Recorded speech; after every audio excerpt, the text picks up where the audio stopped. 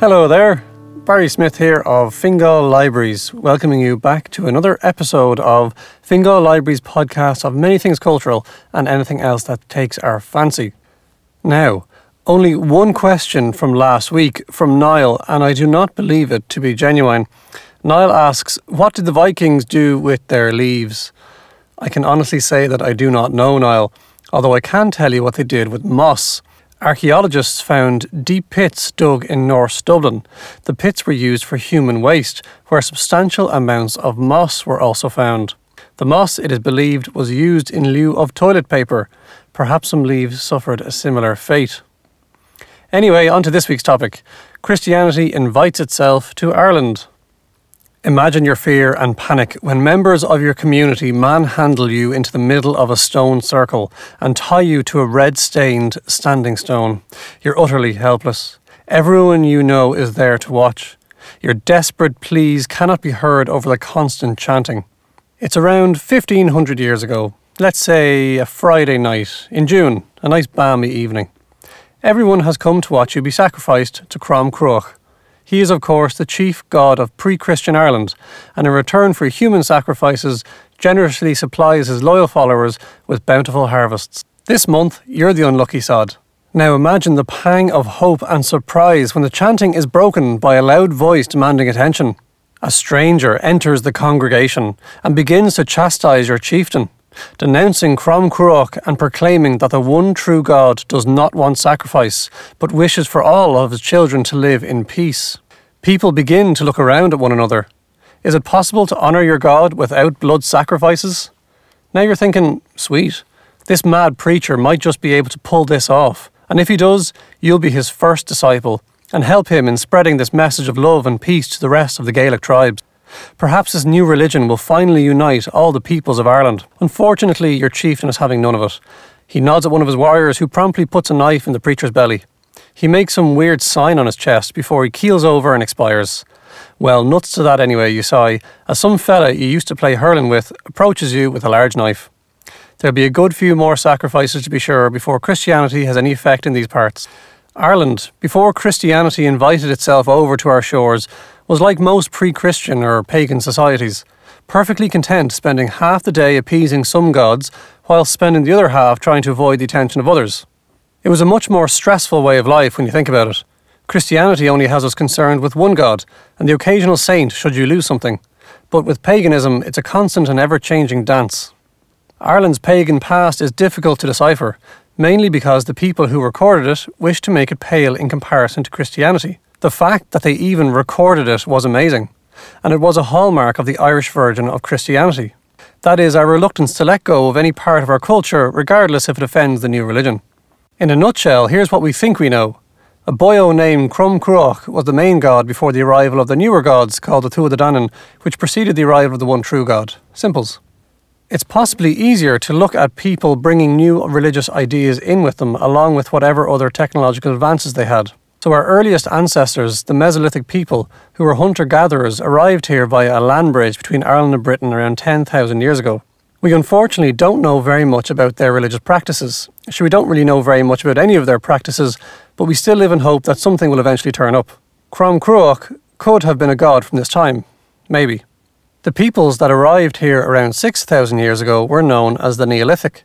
These are the lads and lasses that brought farming to Ireland, as well as throwing up all the stone monuments around the country, the pinnacle of which is the great Passage Tomb complex of Brú na Bóinne in County Meath, where Newgrange, Knowth and Douth stand as reminders of the immense engineering skill of our ancestors. The Neolithic brought with them their new gods, or absorbed the pre-existing religious ideas and expanded upon them.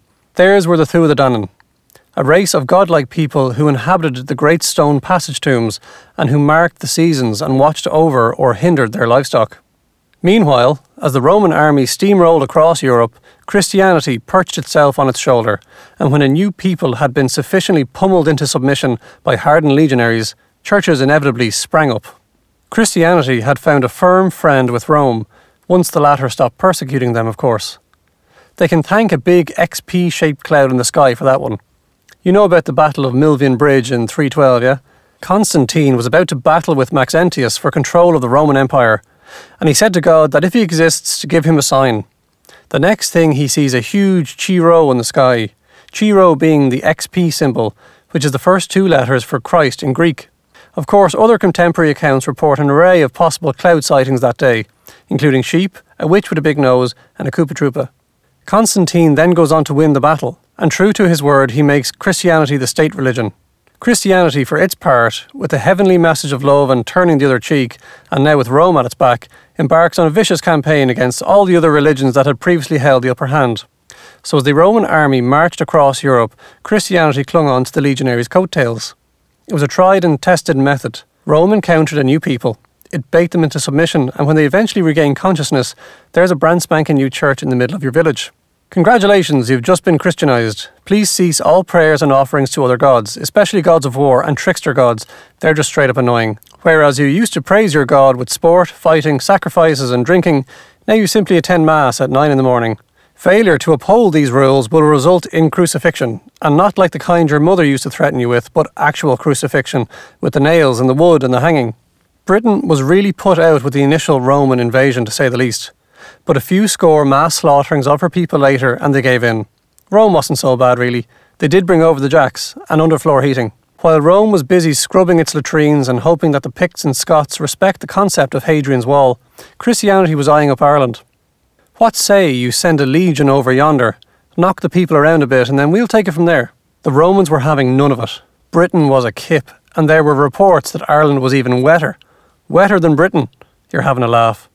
There were, of course, other things going on, like mass instability, rivalry, corruption, and the decay of the founding principles of the empire. But it was the weather, really, that halted the juggernaut that was the Roman army coming to Ireland. So Christianity was on its own. It was one of the first times that it had to convert a people that hadn't had the bejesus beaten out of them by the Roman army first. And I don't think that's an unimportant consideration, as it shaped how Christianity had to develop here, which was very different to everywhere else. The 4th and 5th century would have seen some trade between Ireland and Rome and Britain, and as a result some exposure to Christianity. Presumably enough, considering that by 431, Pope Celestine sent over a bishop named Palladius to minister to the Scots believing in Christ. We were of course the Scots. Scots being Scoti, which the Romans used to call us. A few of us Scoti knocked over to northern Britain and started to fight with / took a bit of a fancy to some of the Picts over there, and hey presto, you've got Scotland. But we're not looking for it back. They can hang on to it. Palladius was a Frenchman, or a man of the area that would become France. He was from Gaul and was from an extremely high-ranking noble family.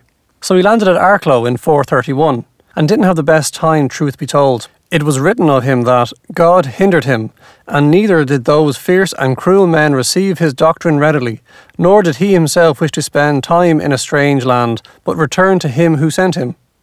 Keeping in mind that this was written by a fella called Miraku, who was St. Patrick's fanboy, and was probably downplaying his hero's predecessor's achievements so as to make Patrick look all the better.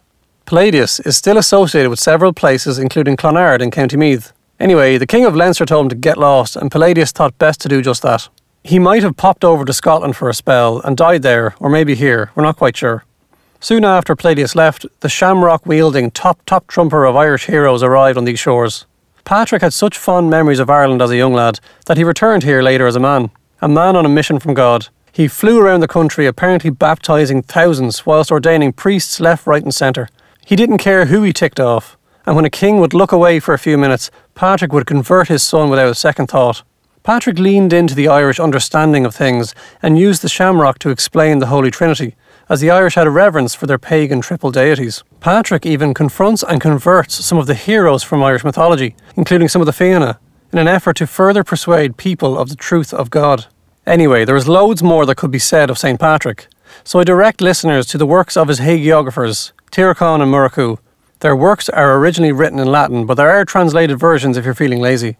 Alternatively, you could just watch the cinematic masterpiece, St. Patrick the Irish Legend, made by Fox Family Channel in 2000, where Patrick Bergin plays the eponymous hero, and with ironic Thor-like qualities, smashes pagan altars with his giant lightning hammer. It's actually up on YouTube if you have an hour and a half to spare. Despite making some good gains, it was never going to be a quick job converting an island full of people. All the usual bluster and dictation that worked so well elsewhere didn't have the same effect here. Sure, there was still talk of pagan elements of society in the 9th century That's 500 years after the first missionaries arrived here, so you can see how slow it was to catch on in some parts. With no legionaries to ensure that the local populace were open to new ideas, Christianity had to employ some new tactics in Ireland. So how best to win over people? Simply hang around long enough until they forget what life was like before you were here. Bulletproof. It must have been admittedly at times a sad-looking but successful long-game tactic. After no one gave a missionary any attention, he would simply hang around the village. Head down the stream if that's where the youths were hanging out, stand beside a group of lads having a pint at the local drinking hole, make idle chatter with some women as they went about their daily work. He'd be like that irksome shop attendant who won't let you browse in peace. Only rather than telling you that those jeans would be very flattering to your particular figure, he'd be incessantly lecturing you on all the great things about Christianity and how much better Jesus is than Lou the sun god. Someone would inevitably take the bait and say that Lou would be able to beat this Jesus fella hands down.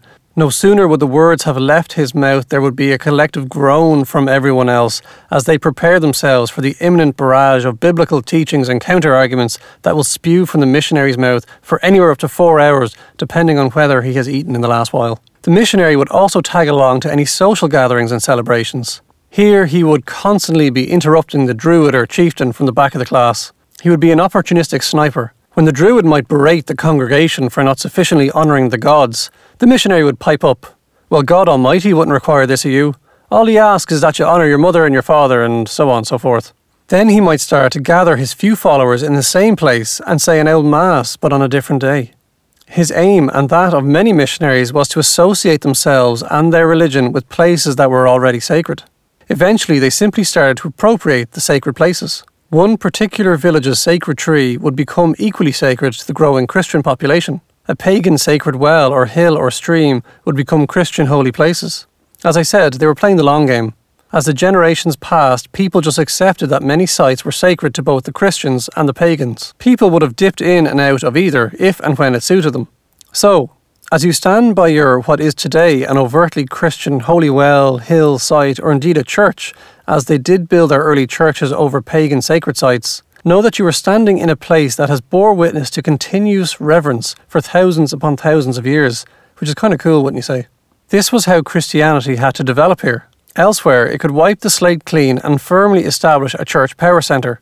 But in Ireland, it had to graft itself onto the existing religious structure. This unwillingness to change perhaps says more of the Irish character than the Irish affinity to any particular religion. Sure, it's in us all, isn't it? You're about to do something when someone tells you to do that very thing, and what do? Dig your heels in with burning indignity. Well, that's the last bloody thing I'll be doing today. The malleability of the Christian church was not one of its defining features, but that's what had to be done here. The people were unwilling to accept it as a completely foreign entity, but if it dressed itself in an Irish cloak, people would be more willing to accept it. All that being said, Christianity obviously took hold here and flourished to such an extent that it became a powerhouse in early medieval Ireland. With the elites of Irish society converted to Christianity, they lavished patronage, wealth and land on their local monastic centres. As a result, the church became the biggest landowner in the country. They became centres of learning and craft. The adage of Ireland as the land of saints and scholars is not an exaggeration. The young native scholars that filled the monastic schools had to learn alien languages like Latin and Greek, which made them appreciate languages on another level. So much so that linguistic and grammatical texts were widely written and studied here. Irish monks and scholars were also masters of the study of science and maths, including the calculations for the dates of Easter, which was an extremely difficult and intrinsic calculation and was known as computus. You might think that's an overstatement, but it's true. Everyone went mad over the Easter dates. There were even international conferences that focused on the correct calculation of the Easter dates. It was a troublesome concoction of astronomy, maths and theology that had Christendom tying itself in knots every few centuries. Someone would construct a template for determining the date, and sure enough, this would be disputed down the line, with some favouring a new calculation and others remaining with the old. There are accounts of Irish delegations heading over to Rome to sort this kind of stuff out. Irish missionaries could be found all around Europe during the supposed Dark Ages, which were anything but on this island, as can be seen with the incredibly skillful illuminated manuscripts that were being produced here. Even the networking structure of the church developed differently here. Elsewhere, Christianity was based on the power of the Pope, and that power cascaded down the chain of archbishops, the archless bishops, and so on and so forth, all the way down to the fellow that had the key for the tabernacle. Ireland did have her bishops, but nobody really paid them much heed. Ireland developed a monastic structure which was under an abbot. This resulted in hundreds of small ecclesiastical centres springing up all around the place. It really mirrored the spread-out nature of Irish settlements. To give it even more of an Irish flavour, most of the abbots were of noble families, thereby allowing the prominent families of an area to hold power both in physical as well as spiritual terms. Owing to the abbots being nothing more than the sons of warrior kings, they themselves turned out to be just like their dads. And we have loads of accounts of monasteries supplying fighting men for musterings, which was where a king would call for all able-bodied men to gather so they could go off and raid a neighbouring kingdom. There are even accounts of monasteries going to war with each other. So you can see how Christianity just slotted itself into the Irish way of life. It just doesn't suit us to do something the way everyone else did it. Irish monks even cut their hair differently, I'm not joking. English priests had their Friar Tuck style hairdo, shaved at the top with a big silly looking fringe. The Irish shaved the front of their head and allowed the back to grow long. It was much sharper looking. There were so many disagreements and arguments between the Irish and English and continental churches that it was decided to settle the hairdo debate, as well as the calculation of the Easter dates, but mainly the hairdo, at the Synod of Whitby in England in 664.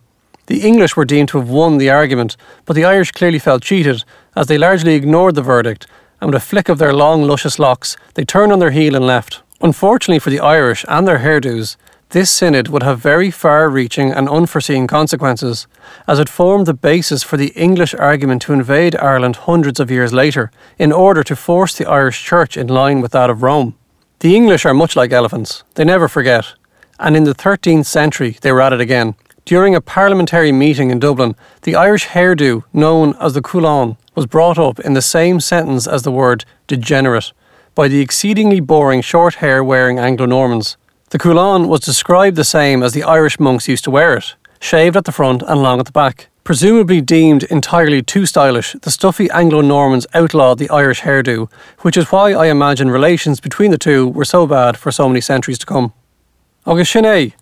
It should be noted again that all views and opinions expressed in this series are solely that of me and not of Fingal Libraries. So thanks a million for listening. I'm Barry Smith of Fingal Libraries, and I hope you'll bring yourself to tune in next week for another thrilling episode. Slán go fóill.